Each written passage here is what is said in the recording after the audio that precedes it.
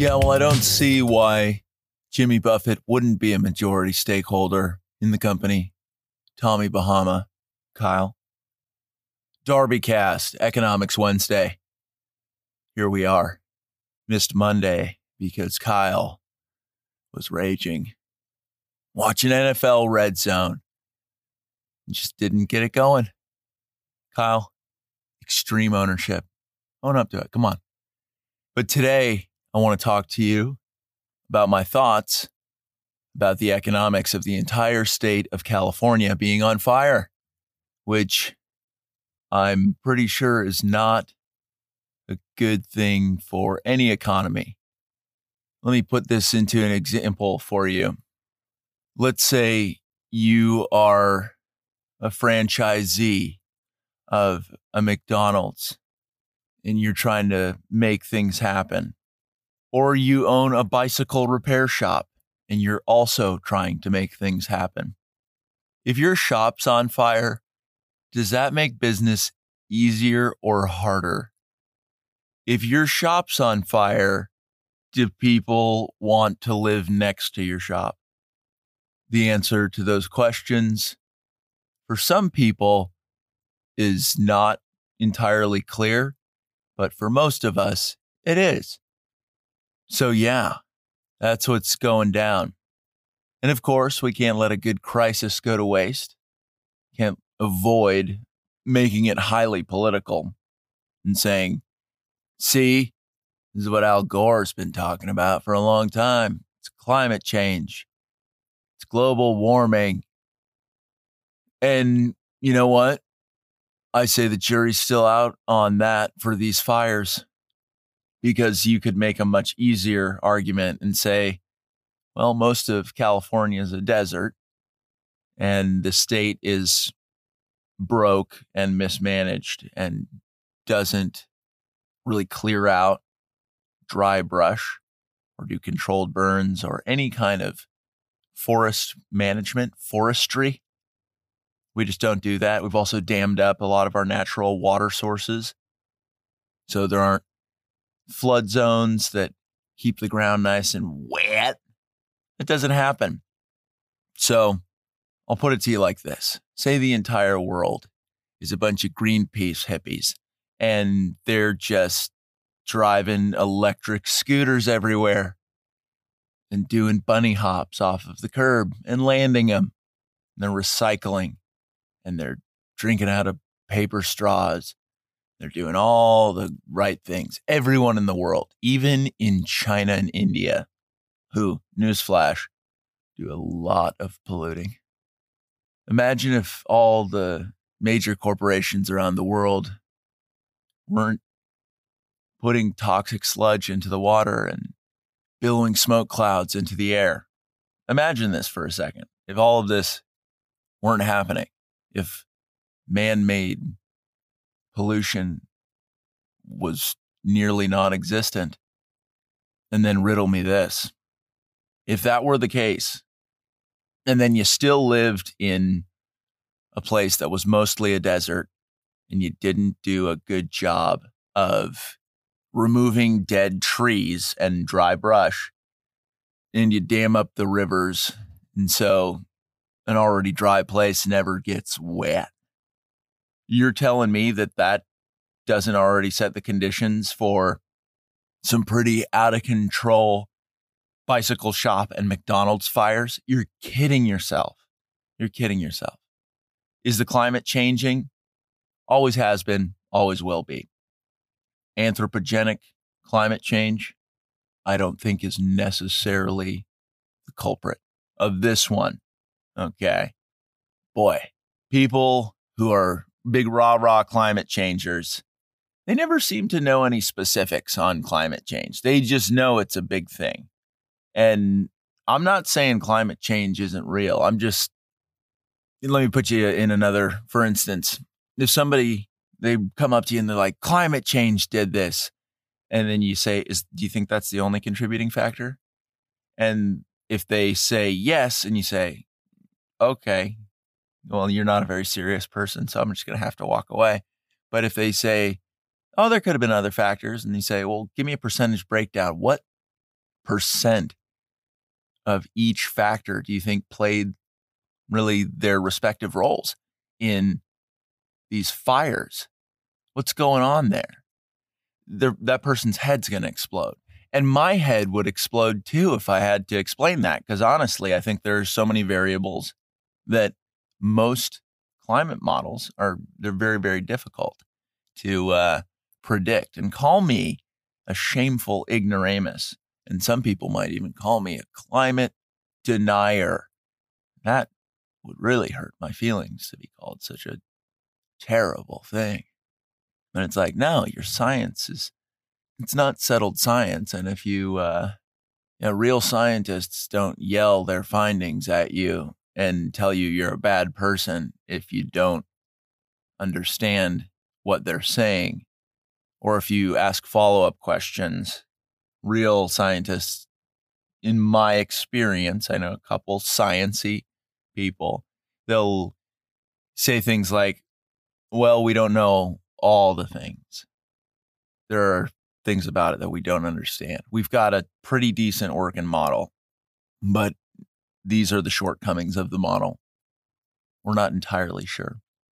But anywho, dry brush, desert. Now let's get to the economics of it. And normally I'm giving business ideas to the private sector, but this one can be capitalized upon by government. Okay. I'm a big fan of the Golden State. I'm not just talking about the Warriors, who occasionally I'll watch a Warriors game and be like, oh, nice 3-pointer. But I'm talking about the entire state. I am talking about the state of California. So what's going on economically? Listen up, state of California, elected officials, because you should probably put out the fires before you do other stuff. It's kind of like a high priority item. I'd say. Our governor, he has other ideas for what's high priority. He just signed a bill a couple days ago that was concerning. It was quite concerning. Kyle, you thought it was tasteless? That's the word you use? Yeah. If you haven't looked up what Newsom signed into law, Kyle, is that going to be on the ballot? Do we get to vote on that, or is that just a thing now? And then you remember a couple years ago when they decriminalized giving people HIV knowingly. Weird. California's a weird place. At least our leaders are weird people. But high priority item, I think, is things being on fire. And let's talk about some more causes of these fires, right? Because we've got a desert, we've got dry brush. That sets the stage. I got a buddy who's a firefighter. And I go up to him the other day because I see him out in the world. And I'm like, Glenn, get over here. I haven't seen you in a while. And he goes, what's up, brah? Because he's chill. I'm like, what's going on with all these fires, Glenn? You son of a bitch. And Glenn's a big firefighter. And I mean that in terms of his capabilities. He's actually a pretty small guy, but he's big in capability. And he says, you know what causes the fires? And I'm saying, no, I don't. That's why I'm asking. And he said, well, it's mainly downed power lines, drug addicts who are either passed out or high off their gourd, bouncing around the forest, smoking cigarettes, and then falling in a ditch. And then all that dry brush that never gets managed goes up in a cloud of smoke. Then you get fire tornadoes. Those are dangerous looking and probably dangerous, period. I don't know. I'll have to check back with Glenn on that one. Be like, hey, are fire tornadoes? Those do damage? You probably say, wake up, man. You don't got to ask a question like that. I'm going to say, damn straight, Glenn. Enjoy your sandwich. So we've got sloppy power lines. We've got a bunch of dry compost. We've got people who are out of work, crazy depressed, doing drugs and dancing around in the forest while smoking meth and cigarettes and just errantly flipping those cigarettes into, I don't know, trash cans. And then they're like, oh, trash can fire. And they're like dancing around the campfire. And then they just pass out and they forget to like put out their trash can fire. Boom. You've got a wildfire. You got a forest fire. That's the big whodunit of it all. That a lot of these fires are man-made. That's what Glenn said. I said, Glenn, is climate change the big culprit here? And he's like, maybe, but like there's a lot of stuff that we can control that we're just not doing. I'm like, Glenn, that's what I thought. We're aligned, Glenn. Again, enjoy your sandwich. It looks good. What's that, tuna? And then I walked off. So let's talk about the economics of it. I'm getting to it. So what do we have in California right now besides the whole state on fire and the air quality turning into that of a Beijing Tuesday? I feel like that's how I want the news and the weather to rate the air quality. Like, well, happy Thursday, everyone. We've got a bit of a Beijing Tuesday going on. But yeah, it's a pretty serious deal. But what do we have? We've got a lot of unemployed people. We have our already bankrupt state paying those unemployed people to stay home. And then we've got a bunch of failing systems that require a lot of labor. Are you seeing where these things could be maybe? Are you seeing how the could happen? Just a quick little people without work, already spending money on them doing nothing, have a bunch of problems. Government officials, do you see that intersection point? And people in the private sector, if you're feeling what's going on here, maybe you just fund it. Elon, wouldn't mind if you helped out. This could be big for you. This could be big. I think a lot of people on the left hate Elon, but this would certainly redeem him in their eyes, I think. So whoever takes up this proverbial torch, and maybe that's a tasteless comparison when the whole state is on fire to say whoever picks up this torch, but I'm going to continue using it. What is this going to look like? How are we going to get this done? I think we have an army of arborists, foresters, and general infrastructure patchworkers. And that's a pretty technical term, the infrastructure patchworker. A lot of you are thinking like, well, infrastructure is made up of a lot of small systems. Maybe we make teams for specific things. And I say, yeah, good point. We get some people to patch the roads. We get some people to work on the power line so they don't just, snap. And then people are not only having power outages, but their bicycle repair shop is on fire. I'd say in terms of the wildfires, that's the most pressing infrastructure thing to get fixed. So arborists, foresters, and power linemen. Okay. Are you seeing that? People are saying right now, like, oh, but coronavirus. And it's like, listen, they're outside. These people are all socially distanced. But let me tell you about the arborists and the foresters, because those are definitely really key people that I'd like to see flourish, thrive in a big way. Because right now there's some guy at home. His name is Andy, and he could be arborist Andy. He just doesn't know it yet. Forester Frank is just staring at the wall for 4 hours today. That's it. But if your name is Andy or your name is Frank, hear me out. Because in a perfect world, I'd be your boss. I would run point on this whole service. What would I call it? The California Association of Arborists, parentheses, and Foresters. Or I would call it the California Bureau of Fire Safety, CBFS. I'm going to run point on that. So imagine day one, you show up. Well, there's actually going to be 3 people who show up first to orientation, and they'd be excited to be there. First one there is Arborist Andy. And I say, hey, man, what's your name? And he says, I'm Arborist Andy. And then I'll be like, way to be, Andy. love that you're integrating your job title and your name in alliteration.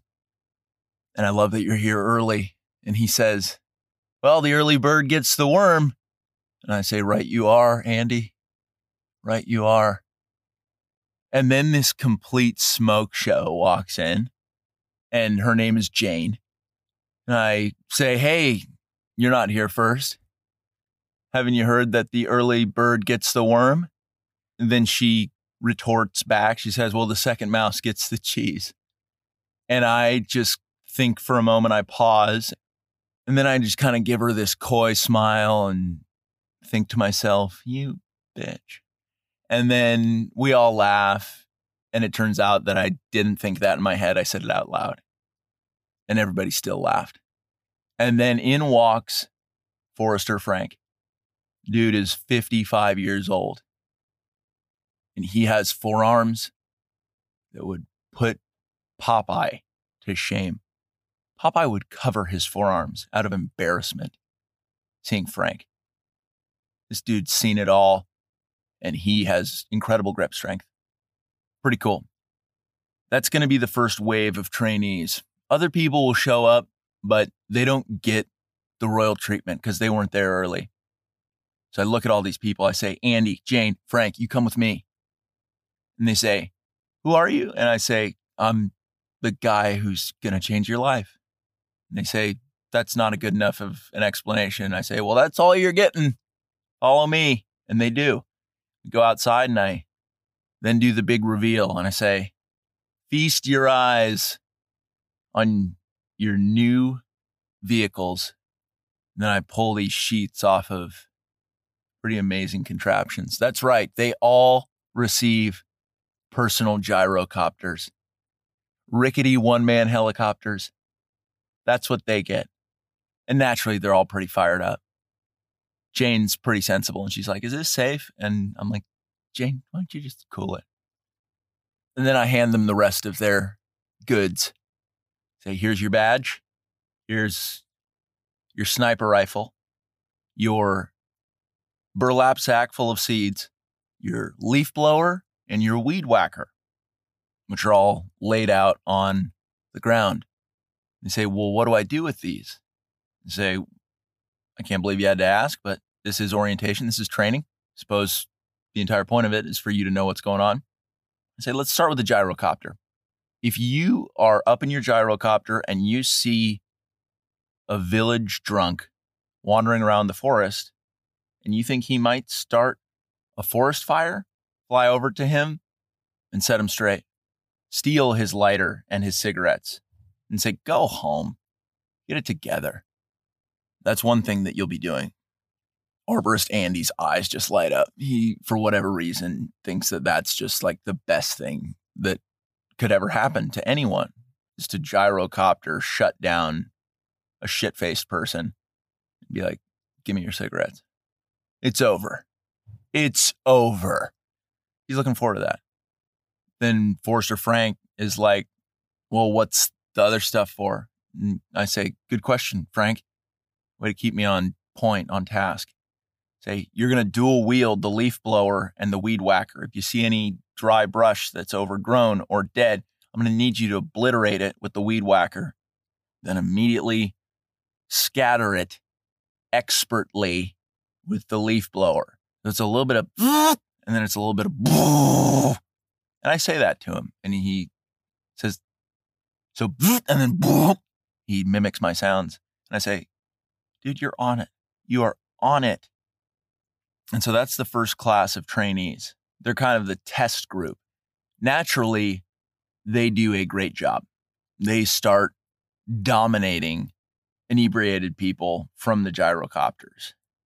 They descend seemingly from out of nowhere on tanked people. And they're like, stop.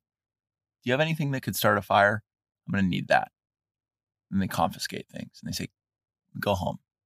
That's huge. Let me address the questions that are already brewing in your mind. You say, what do these people do in their downtime? What's the rest of their life going to look like? I'm going to tell you it's a good question. Arborist Andy is going to have a lot of time solo. So is Frank. So what are they going to do? They're going to be listening to podcasts. They're going to be educating themselves.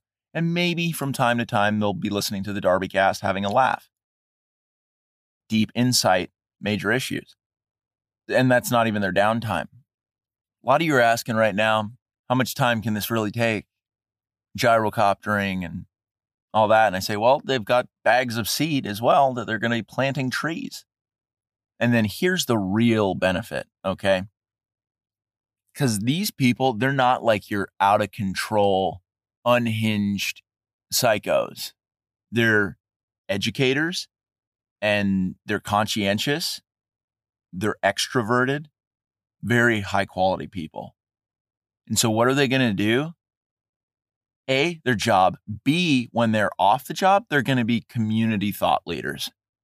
Because there's one thing starting fires, there's an X factor that I haven't even discussed yet.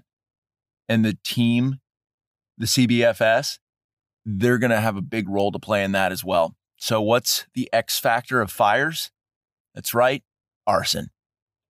It's arson. You can do all the preparation that you want. You can do all the climate reform that you think is possible, and you say, pay more taxes. I don't know if that really solves anything. That seems to be the thing. It's like, hey, listen, everybody's going to die in 10 years if we don't solve the global temperature, so pay more in taxes. I don't think that accounts for arson. I don't know if any of that money, I'm sure all that money would probably be squandered and spent elsewhere and wouldn't actually do anything. Turns out a lot of our tax dollars go to weird shit and not what it's actually for. That's right. The state is bankrupt, can't manage money. So I don't know why you would pay money to a state to solve climate change and fix the globe, even though we're not the biggest polluters, nor is it individuals, it's corporations. But I digress. Arsonists. The only way that we really stop arsonists is we get to them early. So let me tell you what that looks like. After a long, successful day of planting trees, whacking weeds and blowing them into the wind, and spotting groups of meth heads and being like, guys, why don't you just go do meth somewhere else? Maybe not in the forest. After doing that, arborist Andy, he drives home in the company car, which we issue as well. It's a Ford Bronco. And he sees a kid on the street from the neighborhood, an 8-year-old, who's lighting paper towels on fire and throwing said paper towels in the storm drain, kind of to get his arsonist practice on. And what's arborist Andy going to do? He's going to get out of the Bronco and he's going to say, Dakota, can I have a word with you, pal? And the kid is reluctantly going to be like, yeah, I guess. And then arborist Andy, or Forrester Frank. Forrester Frank's a little rough around the edges. This is going to be more of an arborist Andy kind of deal. He's going to say, Dakota, I'd like to tell you about the germination process. And Dakota's eyes just light up a little bit. He says, what's that? And then arborist Andy says, oh, you like germination? Well, don't get me started on the importance of controlled burns and the richness of topsoil and its overall ecological significance. Dakota is like, wait a second, there's more to life than burning things? And then arborist Andy finishes in a big way and he says, if you're lucky, I'll tell you about the symbiotic relationships that various plants and animals, flora and fauna, have in various micro ecosystems. Does that sound like the worst time, Dakota? Dakota is just like, sign me up. And then out of his pocket, arborist Andy pulls a junior CBFS badge, pins it on the kid, says, you'll never be an arsonist. Stay in school. That's the only way to do it. You got to impress the importance of not being an arsonist on the youth today. Because right now, there's some arson going on, not just in forests, but other places. And I think kids are seeing this and they're feeling inspired. And truly, that's a big issue. We need to instill in the youth the sense that lighting fires is not an acceptable thing to do, right? What's X factor number 2? We talked about X factor number 1, arson. X factor number 2, idiots. People doing gender reveal parties, trying to do a pyrotechnics display to let somebody know that they're having a girl. And it's like, okay, I don't know how that was that important that you needed to engage in pyrotechnics. I wish an arborist had talked to you in your youth and handed you a pamphlet of Smokey the Bear and kind of set you on the right track. Because somebody who knows about Smokey the Bear is somebody who crossed paths with an arborist at one point. A forester. Arborists and foresters, they aren't the same thing. Foresters, they're kind of in charge of the overall forest. Arborist, more concerned with the individual tree. But there's some overlap in their job duties, like I've laid out. Gyrocopter, telling people, hey, stop getting so wasted in the woods. It's a fire hazard. But yeah, that's early childhood intervention that they're going to be doing. And that's going to be both structured and unstructured, right? Because like that offhanded incident with Dakota, that can happen at really any moment. But also, I'm going to take Arborist Andy and I'm going to say, Arborist Andy, you're going to have to go to some schools. You're going to talk about the joys of flying in a rickety gyrocopter and what it means to you. You into that? And of course, he's going to say, hell yeah. And I say, Jane, you're going to be in charge of managing these two stooges. And then Andy and Frank are going to be like, hey. And I'm going to be like, I'm kidding, guys. And then we all laugh. That's it. We've got a lot of unity, camaraderie.